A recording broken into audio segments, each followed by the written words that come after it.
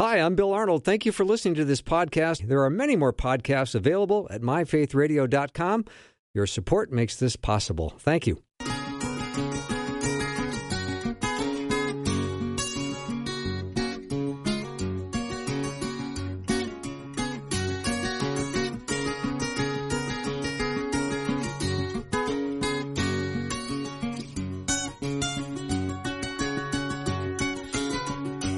And a warm welcome to Afternoons with me. I'm Bill Arnold. Todd Mulliken is my guest today for the hour. He's a counselor and author, and he's a speaker on marriage and families. But more importantly, he brings Rosie and I a beverage every time he comes on the show. So thankful for that, Todd. Which might be part of the reason Todd's on. I was always wondering about that. But. Oh, no. You're wondering why you keep getting asked back? Yeah, now I know. It is a little perk, I have to admit. I do look forward to it. I know. That's good. And I was complaining earlier, wasn't I, Rosie, about being a little hungry, and I didn't have any studio food laying around, so I thought... my drawer is empty, too. Yeah, so I thought, but Todd brings me a latte. That'll take the edge off. Nice. And keep me awake tonight. So good. Yeah. Nice to have you on, Todd. Thank you, sir. Appreciate it. Yeah. So I know we're going to continue some of our discussions from last time. We talked about personality disorders, and that's, challenging. But I think the world has gotten more troubled. There's more anxiety. There's more, I think, people emerging with personality disorders, to be honest. Yeah. You would know better than me because you got an office full of people talking to you about problems. Yeah. Personality disorders are pretty significant. They're we don't see as many of them as we do people with anxiety or depression or ADHD or some of those more common disorders. But to have a personality disorder, you have to have a chronic maladaptive pattern of behavior. So it's not an occasional kind of struggle. It's an ongoing struggle. Maybe we could talk about that today with a focus on narcissistic personalities. Sure. That's one of the... Last time I think we did borderline personality disorder, which is really common. And the other one that's very common is narcissistic personality disorder. So, and I'll just throw it out like, I think I've heard that word in my office almost as much as I've heard trauma the last 5 or 10 years. Is the word narcissistic? Yeah. Where people are... They're bringing that word to you. Yes. They are saying my son-in-law, my brother, my spouse, my friend... And we're kind of throwing it around pretty loose, or like it's, if we've been hurt by somebody, if they're fairly rigid or if they're fairly dominating, kind of they're narcissistic, right? What do you think they're meaning? Do you think they're just being a bully, or? Yeah, I think the person is feeling bullied, they're feeling controlled, they're feeling like there's rigidity coming from the other person. And if that person who was telling me this also went through their own trauma growing up, it's even louder because now they're experiencing it again through a friend or through a spouse or through an extended family member that they've experienced trauma with earlier in life. Mm-hmm. So it's louder, it's noisier. And so I guess I'm just saying we're hearing that word a lot. And I started speaking on narcissism in 2002. And boy, I would say the last 5 or 10 years, like I've mentioned, it's very commonly thrown out now. Like, hey, you're this, they're that. And I just think it's good to talk about, hey, what does it actually mean? What doesn't it mean? And why does it happen? How does it happen in somebody's story? Well, I'm not surprised we look for words of convenience that we can use as labels. Yeah. And you hear a description of somebody and the response might be, well, that guy sounds pretty narcissistic. Correct. And do we even know what we just said? Mm. Yeah. That's a great point. Or we maybe look up a post on that, and we kind of become experts in what it is. Mm-hmm. So how should we use some of this time today, Todd? About do you want to discuss narcissistic personalities? I know there's 9 markers or 7? There's 9 symptoms. There's 9 symptoms. Mm-hmm. Can we get through those? Oh, for sure. Quickly? Yeah, for sure. Yeah. So why don't I just run through them quick? And then, do you know these from memory? Yeah, it's really scary, isn't it? Yeah, it is kind of scary, yeah. So I'll sip on my beverage. You give us 9. I'll try to keep you awake. No, I'm wide awake. And I'm just saying, you do most of the talking. Okay, the first in other words, in order to meet this personality disorder, the person has to have at least 5 of these 9. Okay. So I think it's important to say that up front, because sometimes somebody that we're living with may have one of these symptoms, and that way we would just call that a trait, or they would have maybe a mild narcissistic condition. Okay. If they have all 9, then we're more on the very severe narcissistic end, more vulnerable to what we call psychopathy or sociopathy, meaning there's intentionality around the manipulation and the control. It's premeditated. Yeah. It's deep and severe. So you got to stop using big word apathy with me. Yeah. I promise, never again. Okay, good. Yeah. So the first one is they expect to be acknowledged for things greater than they do. So, you have a friend who's always bringing the conversation back to themselves, and when you play golf with them, they usually tell you they got a score that for sure they didn't get, and they really want to be acknowledged for that. Yeah. So it's not just a pattern on the golf course; it's a pattern throughout their story, in their relationship. So they're kind of in a room full of mirrors, so they're bringing the conversation back to them, and then wanting acknowledgement for something they did that was even beyond what they did. That's the first symptom. Second symptom is they're preoccupied, keyword, with fantasies of power, brilliance, success, beauty, and ideal love. So that's somebody that is, for example, they could be vulnerable to the preoccupation with success or power, and the preoccupation is I just can't get enough of it. I'm living for it. I'm defined by it, and I'm putting my needs for that on other people. And actually, Bill, the first book I wrote was on affairs, and honestly, the people I've worked with who have been in affairs, or most people that are in affairs, they really do meet that second symptom of narcissistic personality disorder, because it is a preoccupation with ideal love. They feel like they've found ideal love, they married the wrong person, they have this passionate affair going on, and they're really obviously deceived, but they're really on what I call a fair island. Those two people go on their own island. It's us against the world. So if you've been through a situation where you've been betrayed and that person really is seemingly lost, it's oftentimes because they're just hyper-focused on this ideal love they found, whereas actually, they're in iniquity and just, overwhelmed and not doing well. Yeah, in a state of sin. Exactly. Yeah. The third symptom is they think they're a big deal, so almost like classism, kind of like I'm a big deal and you just don't really get it. So kind of patronizing people around them. They believe they're unique and special, and they really are kind of a big deal. And so they kind of come off like that.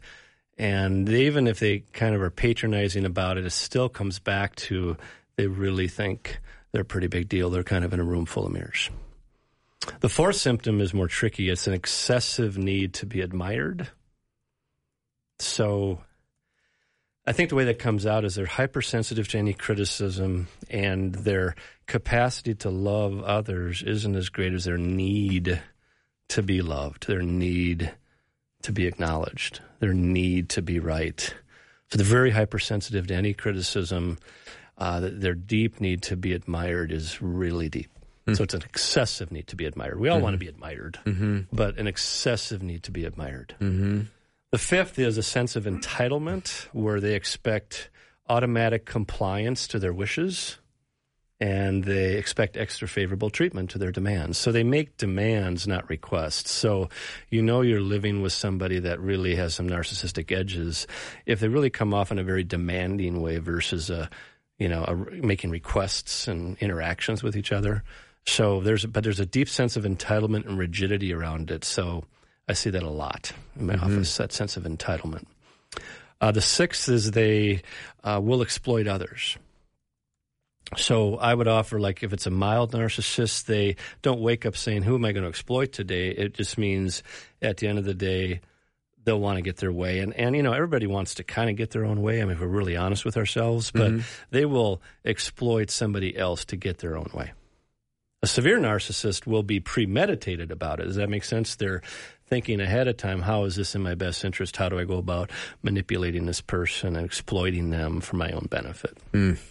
I can see that's not good. No. The seventh is probably the toughest one to treat, but something that we can all probably understand if we're living in it, or we know somebody who has this illness is that it's a lack of willingness to be empathetic and an inability to recognize that they're not empathetic. So that key piece is how do we treat that, where they're non-empathetic and they don't realize they're not, and they don't have and they also, if you're confronting them on it, they have really not an interest in doing that. Ouch, that hurts. It does. Because you end up with wounded feelings, especially if there's been some kind of outburst, right? Right. And you could really use an apology, and I hope you see that my feelings have been hurt. Maybe you don't, but if you don't, and I tell you my feelings were hurt, and then they still don't care, that's brutal. That's really hard. Yeah. For sure. The 8th symptom is they are jealous of others, but the second half of it's where it gets a little bit like, oh, and they think others are jealous of them. So I don't know about you, but I can't remember the last time I woke up and looked in the mirror and said, well, here's the 14 people that I think are jealous of me.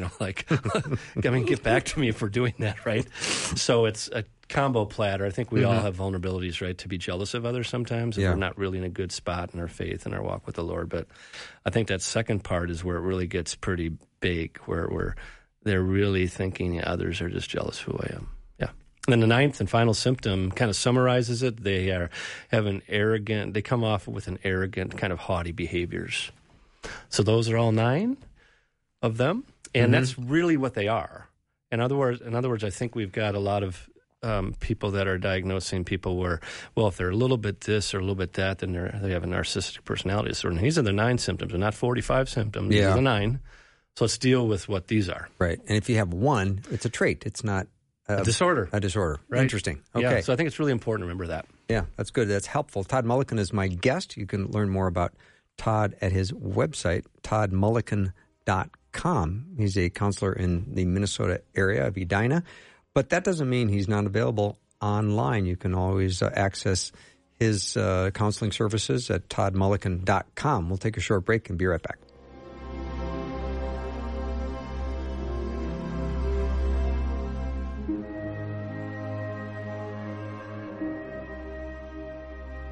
Faith Radio and Afternoons with Bill podcasts are available because of listener support. If you are a supporter, thank you so much. Becoming a supporter today by visiting myfaithradio.com.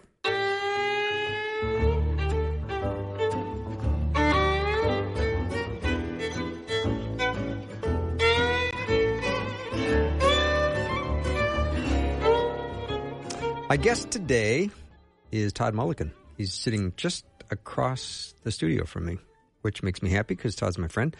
And we're talking today about a personality disorder with a focus on narcissistic personalities. And we Todd just gave out 9 what would you call them? They're the 9 symptoms of narcissistic personality disorder. So you might have one, which would just make it a trait, not a condition. So it begs the question, Todd, what causes this condition? What causes someone to become a narcissist? Yeah, I think, there's several patterns we see, but I would say one of the loudest patterns is, and remember that when we talked about personality disorders last time, usually somebody has a personality disorder because the root cause is chronic trauma in their childhood. So typically what I've seen is somebody that has grown up in a situation where they've been bullied pretty significantly in the home, and the home is just not really a very safe place. There's lots of rage and emotional or literal pots and pans being thrown, and it's pretty chaotic. And it's a chronic pattern of it, with typically one of the parents while the other parent watches and defers and minimizes and deflects. So when the person is exposed to that and bumps into that regularly, and is somebody that is maybe trying to confront that parent or avoid that parent, they end up never winning any kind of interaction with that parent. In other words, they're really shamed and demeaned and bullied, or you're never going to measure up to anything, that kind of thing. And it doesn't mean everybody that experiences that comes out as a narcissist, but it means that's one of the table setters, because now they want to win every fight. They didn't win any fights. Now they want to win every fight. When somebody is disagreeing with them, they're not disagreeing with them. They're attacking them again like they were attacked in the kitchen emotionally. So when somebody says, hey, I was kind of bummed this happened yesterday, and how did, they feel attacked by that, not disagreed with. So there's sensitivity there, and that's why they will come out with a strong need to be right on a topic or a stance, to the point where there's no empathy with the other person's perspective. Yikes, that is hurtful. Makes sense. So, so Jesus would see that person, the story they came from, and the brokenness that they have deep, deep, deep, deep down. That has really been, covered up by this dominant kind of style that they have. So oftentimes that's what we see. Now, sometimes you will see what we refer to as more of the internal narcissist, who avoids, deflects, and does all those 9 symptoms, but is quiet about it. But that's not as often what you actually see. The second way we see it, Bill, not as often, is if they grew up with a strong sense of entitlement and really kind of got everything they want whenever they wanted it, and it was always somebody else's fault. So it wasn't ever the fact that they just made a mistake. It was the pastor's fault. It was the coach's fault. It was the teacher's fault. And so there's a permissive parenting style that's so excessive that the person has entitlement, and they continue to have entitlement, and they've always been right, and they'll continue to always be right. But usually I haven't found that person to be quite as excessive need to be admired kind of thing. Mm-hmm. So when the person has deep, deep shame from their story growing up, and it comes out as a fighter, a winner, get out of my way, I'm running you over with a truck emotionally, I don't care what you think, it's usually a bounce off of a lot of trauma growing up. Mm-hmm. Great comment from a listener. Rosella writes this, and it's almost like she bugged the studio during the break, because how else could she know? We were talking about this during the break, and she said, a woman said that if a man acts this way, we call it narcissism, but if a woman acts this way, we call it borderline personality. That's exactly what we talked about. Yeah. Please ask Todd what he thinks of that comment. I think she's right on. Mm-hmm. So what we've done in my field poorly, and now we're getting better at it, is, remember we talked last time about borderline personality disorder, this border of love and hate. They're overly enmeshed with somebody, and then they can't stand the person. So it's a lot more moody and dysregulated. It doesn't mean narcissists can't be moody. They are. But yeah, we've missed out on some male borderlines, and we go too quickly to the female when they're dysregulated and having a chronic pattern of, hey, we don't know what we got. The affect is really unstable. Which person are we seeing today? We go right to the borderline card too quickly versus, no, there could be a lot of lack of empathy, a haughtiness about it, and it could be more narcissistic. And so we miss out on narcissism with the women sometimes, and we miss out on borderline with the men sometimes. Mm-hmm. And maybe you just answered this question, but another question, are more narcissists men or women? Yeah, maybe you just answered it. Yeah, I think we'll see newer research on that. I mean, it's still a small segment of the population. I think that's the thing I get most frustrated with is people are, when they've been really hurt by somebody, they usually go to the narcissism card pretty quickly and look up some symptoms. And they've seen that person in their very worst. In marriage, you see the very worst of the person. I mean, you see the very worst of the person. And so and if they're not that way in other areas of their life, it doesn't mean they're not a narcissist. Maybe they are, but it may mean that, from their hurt mindset, they struggle with their own issues. And I think what's really hard is when both people think the other person is a narcissist. And then we really want to back up the train and say, let's create a safer way to talk with each other about things. But so I would say that still we would say that more men have that, and that's what we see in clinical trials. But I think we still have to be careful of that lens and realize more women have it than we think. Mm-hmm. Todd, as I'm looking at this list of 9, I practically see memory verses from Scripture popping into my mind for every one of these. You think of jealous of others. You go, well, thou shalt not covet, right? And then others are jealous of them. That would only apply to Tom Brady, right? Because he must get up and go, there must be guys that are jealous of me. I'm not even a commentator yet, and I signed a $350 million deal with Fox. Yeah. And I've still got another year to play. I'm just saying. Yeah. I'm just saying. Yeah. But lack of willingness to be empathetic. You think of Ephesians 4:32, instead be kind and tender-hearted toward one another, forgiving one another. And this, what the Bible teaches about pride and this excessive need to be admired. I mean, there's the fall of man. You read through people's stories in Scripture, and boy, if he just wasn't so full of himself, he might not have taken such a hard fall. Correct. Well said. And I think that's why we don't see much treatment success with narcissism, because we tend to, they tend to can hear from the therapist what they're not. And the only success I've seen with people that have narcissism is to really see if eventually they will own at some point, deep down from earlier in their story, they're creating a home that is what they grew up in, and they didn't want to.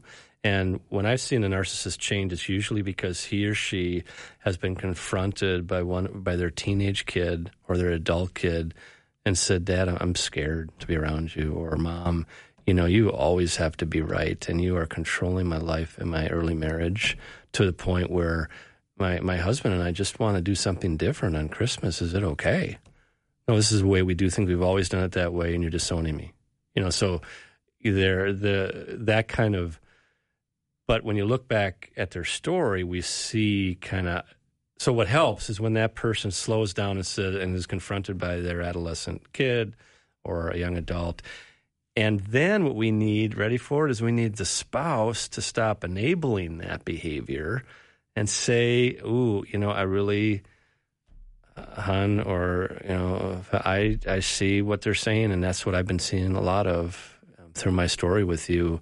And it's kind of like a little mini intervention. Doesn't mean, now we're all set, but it means they really have to look in the mirror and say, "God, I actually am creating a kitchen or a living room that is as scary as what I grew up in.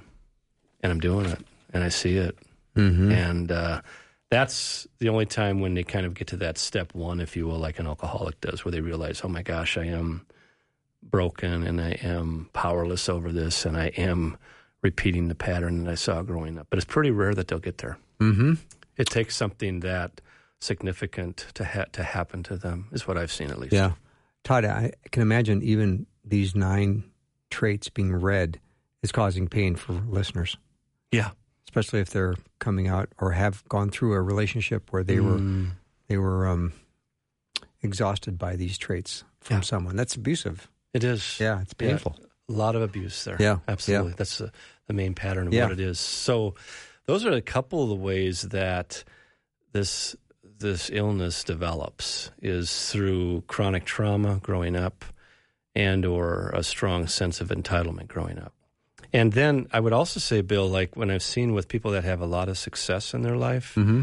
or, in athletics or in corporate life, and they really continue to be doted on when you're 19 and 20 and the carpet's rolled out for you. And doesn't mean everybody turns into a narcissist. It just means like, boy, careful. You get used to first-class treatment. You do. And you like it. Yep. And who doesn't? Right? Yeah, absolutely. So you got to keep it in perspective. And I know there might be someone with a question for Todd. Maybe you are involved with a person that is a narcissist. And after listening to these 9 traits, you have a question about one of them or all of them. You can certainly text the question over to 877-933-2484, 877-933-2484. And I'll just say as we go to break, the verse of the day is Galatians 5:22 and 23. But the fruit of the Spirit is love, joy, peace, patience, kindness, goodness, faithfulness, gentleness, and self-control.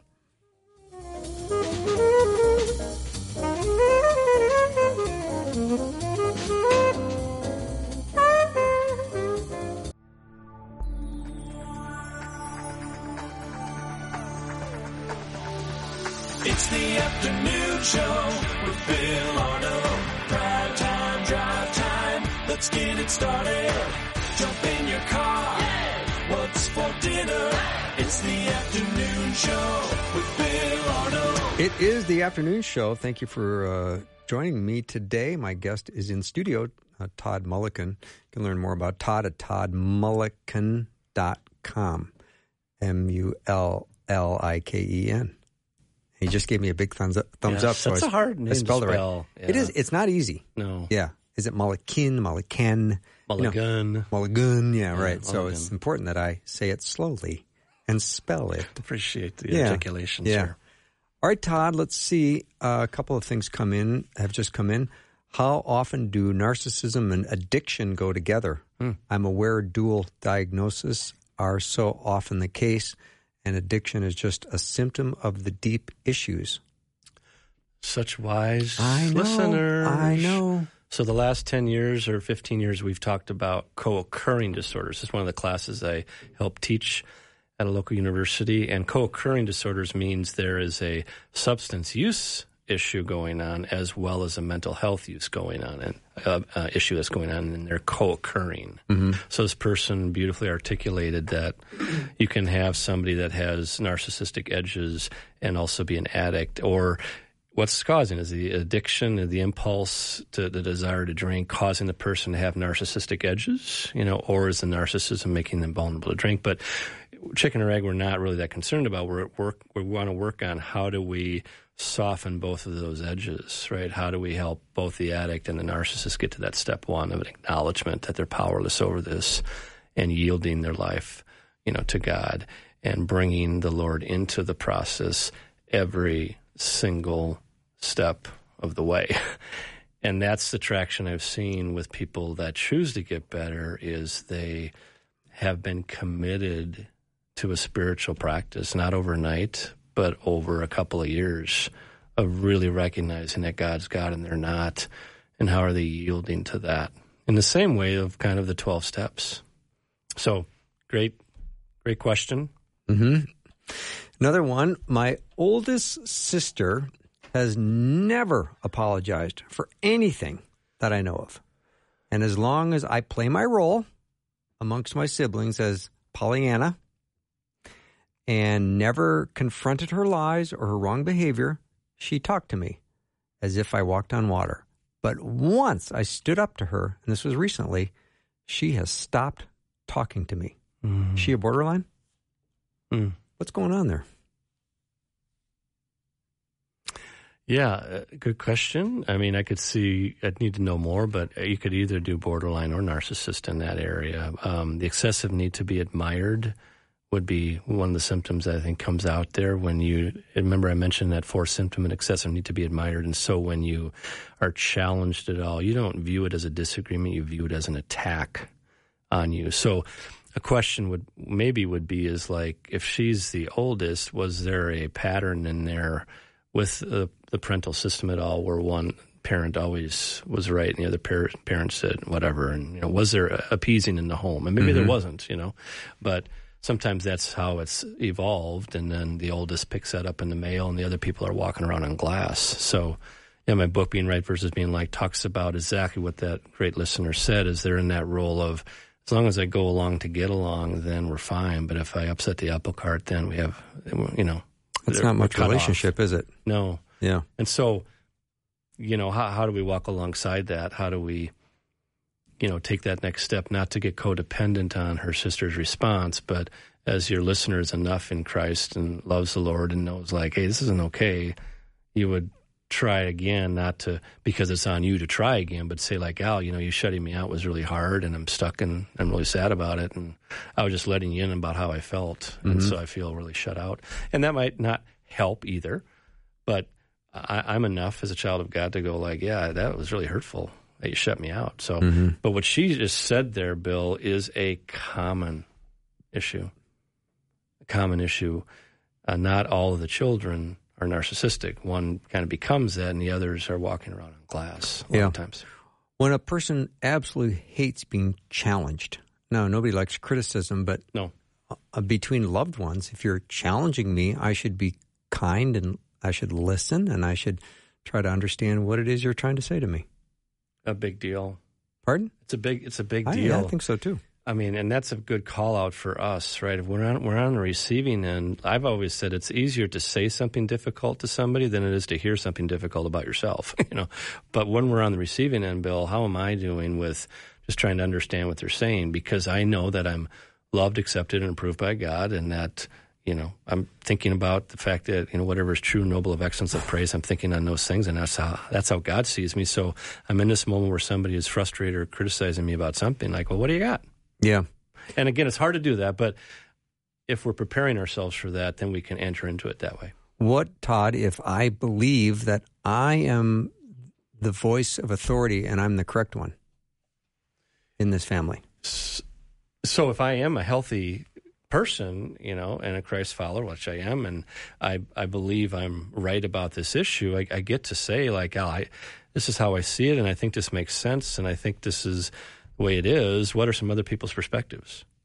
Right. So I if I'm comfortable enough saying that I'm right about that, then I need to be comfortable enough to ask for other people's perspective, because my goal as a healthy leader is to create a place where other people feel comfortable saying what's on their mind. Right. Right. So that's the big deal for us. If for those of us that are knowing we kind of think we know what's going on here, then let's make sure we know what's going on in the fruits of the Spirit way. Right.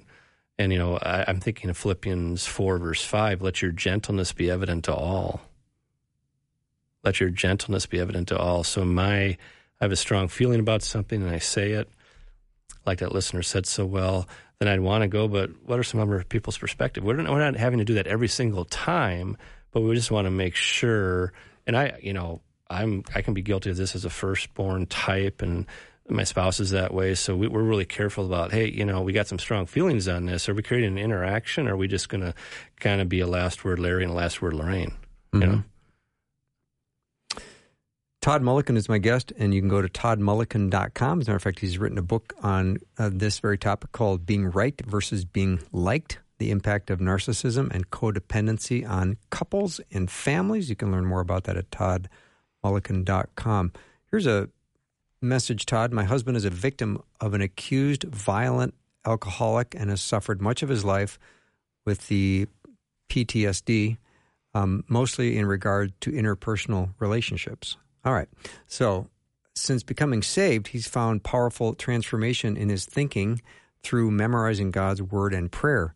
Do you think that replacement of lies with the truth of God's word is a source of healing for the traumatized? Big time. Yeah. Yeah, it's huge. And what he's doing there, he's doing so beautifully. He's not just continuing to talk about what happened to him, but he's going to the source of his life, Jesus, to learn what God has done for him.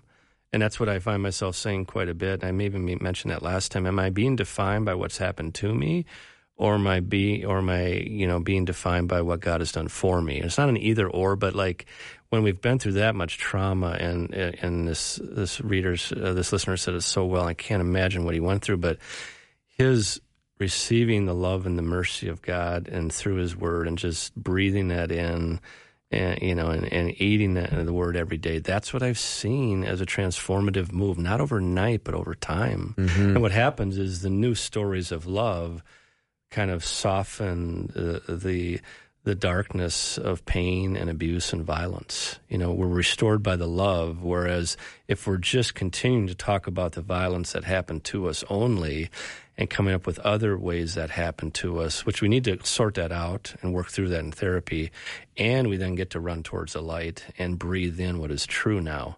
So, yeah, I completely concur with that, listener, and it's a great story to hear. Mm-hmm. We need to hear stories like that are out there. That's very strong. So, Todd, maybe we can transition a little bit into how do we live with people that we're going to look at and say, boy, there's narcissistic tendencies here. This is a hard person to live with, and things aren't improving. Well, nothing works great, but here's what doesn't work is avoiding the mess. What doesn't work is just continuing to accommodate and appease. But what if the person who you need to confront is not in the least bit interested in having you confront them? Right. And it's going to drive things deeper and worse. So, but what we're doing, at least on our side of the street, we're confronting what's happened to us and how we are experiencing what's happening, and then what we need.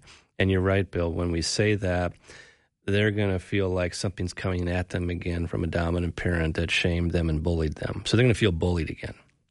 So we know that, we see that, we understand that about their story. And I'm not doing this to bully my spouse or bully my sister or brother. I'm doing it to let them in about what's going on right here. And I love you and I'm for you, but this is how it felt and this is where I'm at. And sure, it's not going to go well the first couple of times. They're going to feel like they're being attacked. And then what we're going to do the next time we see them is just so you know, I see how that landed for you, but that clearly wasn't my intention. Well, I don't believe you anyway. Gotcha, but just letting you know I'm for you. I love you. I just need to have you, when you talk to me about this issue, I need it to be more gentle. I love you. But, so I'm going to stay in my traction, and I'm not going to be defined by their reaction. I'm going to be defined by my intention. What about the people listening that think right now, oh my, we've never spoken that way to each other? Right. I'm going to sound like I'm from outer space if I say that. Yes. Especially the way Todd just said it. Yeah. And again, we're not looking for a one-off, right? We're not looking for, we got to have one big conversation. We're just starting, like that other listener, what her spouse did. He just started, the first day he read the word, it wasn't like he, all of a sudden, all the past trauma was quieter, right? He just kept with it. He kept being steadfast with it. And what I've seen happen, it's interesting, is that when the codependent gets more honest, it's the only thing that may make the person that's been in a trauma-based life their whole life and now taking it out on their new family, it's the only thing that might make them look in their own mirror. But that's not why I'm doing it. I'm doing it just to create a boundary and protect myself and to let them in about how it feels. And that's a start. It's a new start. So the other way is just to do what that other listener said, is I'm just kind of acquiescing and I'm just walking on glass. And as long as I do that, we're fine. And that just kind of continues and nothing's changing. And then the kids and that's my book talks about the impact on the children if the spouse doesn't at least create a boundary, and even though it might get worse before it gets better. Mm-hmm. We're talking with Todd Mulliken today about personality disorders, especially ones that are associated with a narcissistic behavior. And if you have any questions about that, you can send the question over via text to 877-933-2484, and we'll be right back.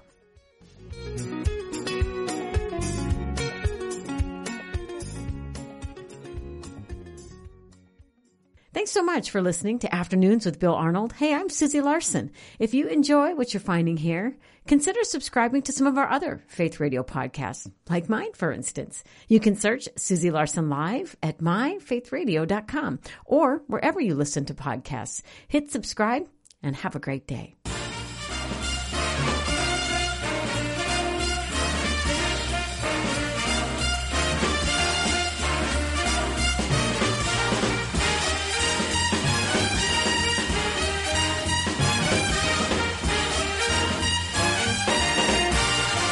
Welcome back to the show. Todd Mulliken's with me. We're glad that he is talking about ways in which we can live with narcissists. And if you know someone in your life that maybe has some of those qualities, that might be something you need to learn more about. Another question that came in, Todd, let me see if I can find it now. Went away so fast. Can narcissistic personality disorder occur in children? We usually do not diagnose a personality disorder until they are an adult, because things are evolving and their personality is taking shape, and adolescent egocentrism is very common. So a lot of adolescents will be very egocentric and very in a room full of mirrors. So doesn't mean all of them are, but no, we don't diagnose a child or an adolescent with a narcissistic personality disorder. Mm-hmm. But we can notice if there are edges there that are concerning, then we want to just continue to reward empathy, continue to reward service to others when they're doing that. It's the other thing that I found to be helpful a little bit is when they get outside of themselves and start serving other people a little bit, that can be a helpful change. Another question I have is if the children can have these traits, who's modeling these traits? Yeah. They just might be doing what they've learned. Correct. Yeah, I would say one pattern that I've seen a fair amount of is a dominant parent. What I mean by dominant, Bill, is that, there's need to be right. There's not interactions with the kids or with the spouse. It's just more my way or the highway kind of. That's what I mean by dominant there. Okay. And so if one of the kids kind of is more expressive too, and they get into it with that parent and they're going at it back and forth, then they're going to come out of that home, pretty ready to go. They're going to become out a fighter, and they usually didn't get the last word with their parent, and now they're going to get the last word with their spouse. So we really want to, that's why my book talks about, what we get to do here is really change that generation in the home. We get to really and Bill, something that research shows a lot of is that I know, like, if I've got mental health issues and I'm a parent, the best thing I can do is just go to the Lord with it and really get good help for that. So my edges of anxiety or depression or narcissistic edges, whatever my edges are, I'm really softening those through my own work.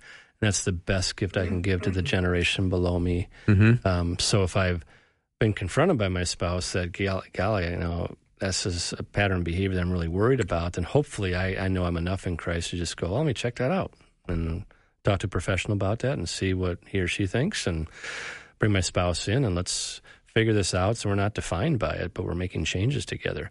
Now, in extreme cases of narcissism, Bill, what I mean, like where they have all, 7 to 9 symptoms, we're really much more in it's almost like dealing, if you will. That person who's living with that's really going to feel very codependent on the mood and just being dominated or being shut out severely. And so they need to create some boundaries of the honest conversation, pulling back a little bit, trying different things, but knowing that their self-concept in Jesus, their identity in Jesus is not defined by the person that's living with me. So I have to really make sure I'm clear about that boundary. Like, hey, I see this person for the issues they've had. Here's the boundaries I'm setting up. It goes as far as, I need us to get help as a couple, and I'm serious about it. And usually the narcissist won't go initially. Then I recommend the codependent to go and create his or her own traction and their own boundaries and get kind of strong, and settled in their faith. Mm-hmm. And then continue the process. Mm-hmm. Here's a tough text that just came in, Todd. I endured several years of marriage to a narcissist. I recently left him. Now he's doing everything to destroy me, my reputation, my finances, my safety. It's a nightmare.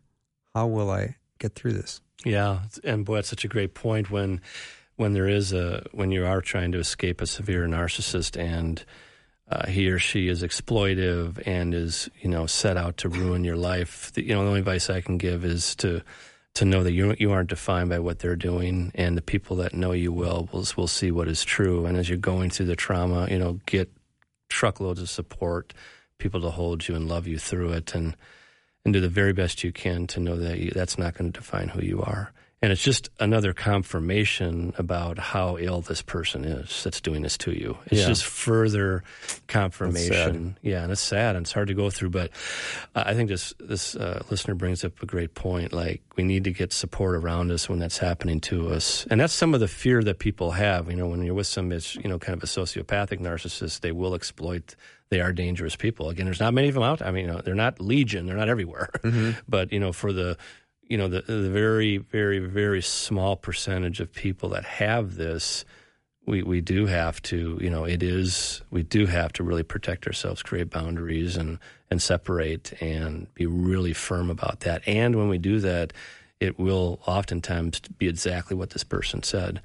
But it's the only thing that's going to get her free, to know that she is free and she can feel that even though her life is chaotic right now. Mm-hmm. So hopefully the best advice I can give is to that I really completely validate everything she's going through, but to know that the people around her make sure she's receiving that love and support from people that really see what is true. Mm-hmm. Thank you. We'll pray for you. Mm-hmm. This is a horrible situation to be in. Absolutely. Yeah. Yeah. My mom was extremely physically and mentally abusive and manipulative to her children. And when we try to talk to her, she's in complete denial. Like she doesn't really remember. Yeah. That's it. And again, who knows for sure, but it's probably pretty common that mom grew up in emotional Vietnam and is now creating that. Mm-hmm. And it's almost what we would call a dissociative state, where the mom is in such denial she's doing it because of what she saw. She's just continuing to do. And, when you were never able, when mom was a kid, she was probably never able to confront the parent that was abusing her and saying, hey, this is hurtful, stop. There's so much denial there. So this person, it's kind of what I said to start the show. Usually the person that's bullying was bullied. Yeah. And so I got to make sure as I'm the kid confronting it that I'm trusting my intention in Jesus to come toward, and I'm also seeing Mom's story about why she has no capacity to change that. But I'm going to continue to have good boundaries and know that I'm enough in Jesus and my identity is in Him versus how my mom is. And I'm also going to recognize the illness that Mom does have. Mm-hmm. And I think sometimes which doesn't mean we endure it. We create boundaries and change and sometimes have to leave, right? But we're not enduring it, but we are setting good boundaries, but we're understanding the root of it. Yeah. And then we're making sure there's the biggest thing that happens for that adolescent or that young adult or the 3 adult children that are seeing this. They know in their story moving forward, they're going to create a home that's different than this one, and they are all over that in Jesus. And we're making a generational change because we get to. Mm-hmm. And I'm empowered by that in Christ to be intentional about that. In this situation, Todd, it almost sounds like you're asking a fish to talk about water, and they go, "What's water?" Yeah. Because they're so involved. That's all they know. That's what they see They don't every day. recognize it because they're just living it out. They are. And that's why support and counseling and kind of being in the Word every day to just remind myself what is true, because otherwise they're just in that emotional state of trauma. That's what trauma is. So we're creating traction by getting good counsel, feeling safe, getting comfortable to have our voice, and to know that our main goal there is to receive the love of God, to know that we're protected as we create good boundaries. Mm-hmm. And it's different for every story, but when you have severe case, narcissistic personality disorder that's severe, and they meet all 9, it is much more about a lot of self-protection, and be very careful about that. And watch your words carefully, but know that you have the power of Christ in you to know that you're enough as you're setting the boundary and trying to change. And, maybe those 3 kids confronted Mom together, and that's a start. Now, Mom received that. Mom was not receiving it. She was in denial, because that's the safest way for the person who's been through trauma to stay in trauma, is just stay in denial about it. And so, but they know as siblings, they know what is true, right? Mm-hmm. They know whose they are in Christ, and they see Mom's brokenness. And that gives you power, Bill, if that makes sense. It gives you power to make changes yourself versus giving power to what happened to them. Mm-hmm. What is the difference between melancholy and moody? Notice where I said moody. It's like I know something about that. Be careful how you answer this, Todd. Yeah. I want you back on. Yes, correct. I would offer that a melancholic state, somebody that has more of a vulnerability to being melancholy is kind of Eeyore-ish and kind of like low grade, kind of like, it's kind of hard and just kind of melancholic about things. The moody person might join them in some of that, but then they'll have the moods that are kind of different than that. Makes sense? Their moodiness they will shift a little bit in their mood, which is actually more normal, if you will. You're not always going to be down. You're not always going to be up. You're going to have some moods that are evolving and changing. Is moodiness something you use to try to control? Yeah, I mean, it can be. It depends on what's my intentions, right? So, for example, moodiness is healthy if I'm saying, gal, I think I'm just in a mood today, and I'm finding myself really agitated easily, hon. I don't know what's going on. So I'm letting the person in, and I'm just aware of that, and God's holding me in it. So that's not being controlling. That's being a moody person, but I'm aware of it. Does it make sense? Yeah. And I think what happens with people is a lot of it is just building awareness of who we are and our own tendencies and acknowledging that and working at it versus kind of throwing stones at each other like, hey, you're kind of this and you're kind of that. And have you checked out this and read this book about, who you are and, versus, yeah. So I think, and same even with melancholy, right? If I'm just kind of a low grade in my worst moments, I just kind of get sad and down and really going to God with that. I don't know what that's about. I'm getting help for that. So they're acknowledging it. Yeah. That makes sense? Yeah, it It's does. a lot safer. Todd, thanks for being here. Thanks you're for welcome, the Bill. beverage, Thank which you I so enjoyed much. throughout the whole hour. Thank you Just so much. you know. I'm glad you milked that. Rosie Yes. enjoyed her beverage as well. Did you like it, Rosie? Yeah. I absolutely loved Yeah. it. Yes. That's Yeah. perfect. Great. So I'm looking forward to tomorrow because I'm going to get a chance to be with you again. So thank you for listening to the show today. Maybe you're checking it out on podcast. Nice to have you listening any way you like. But I'll see you tomorrow. Have a great night.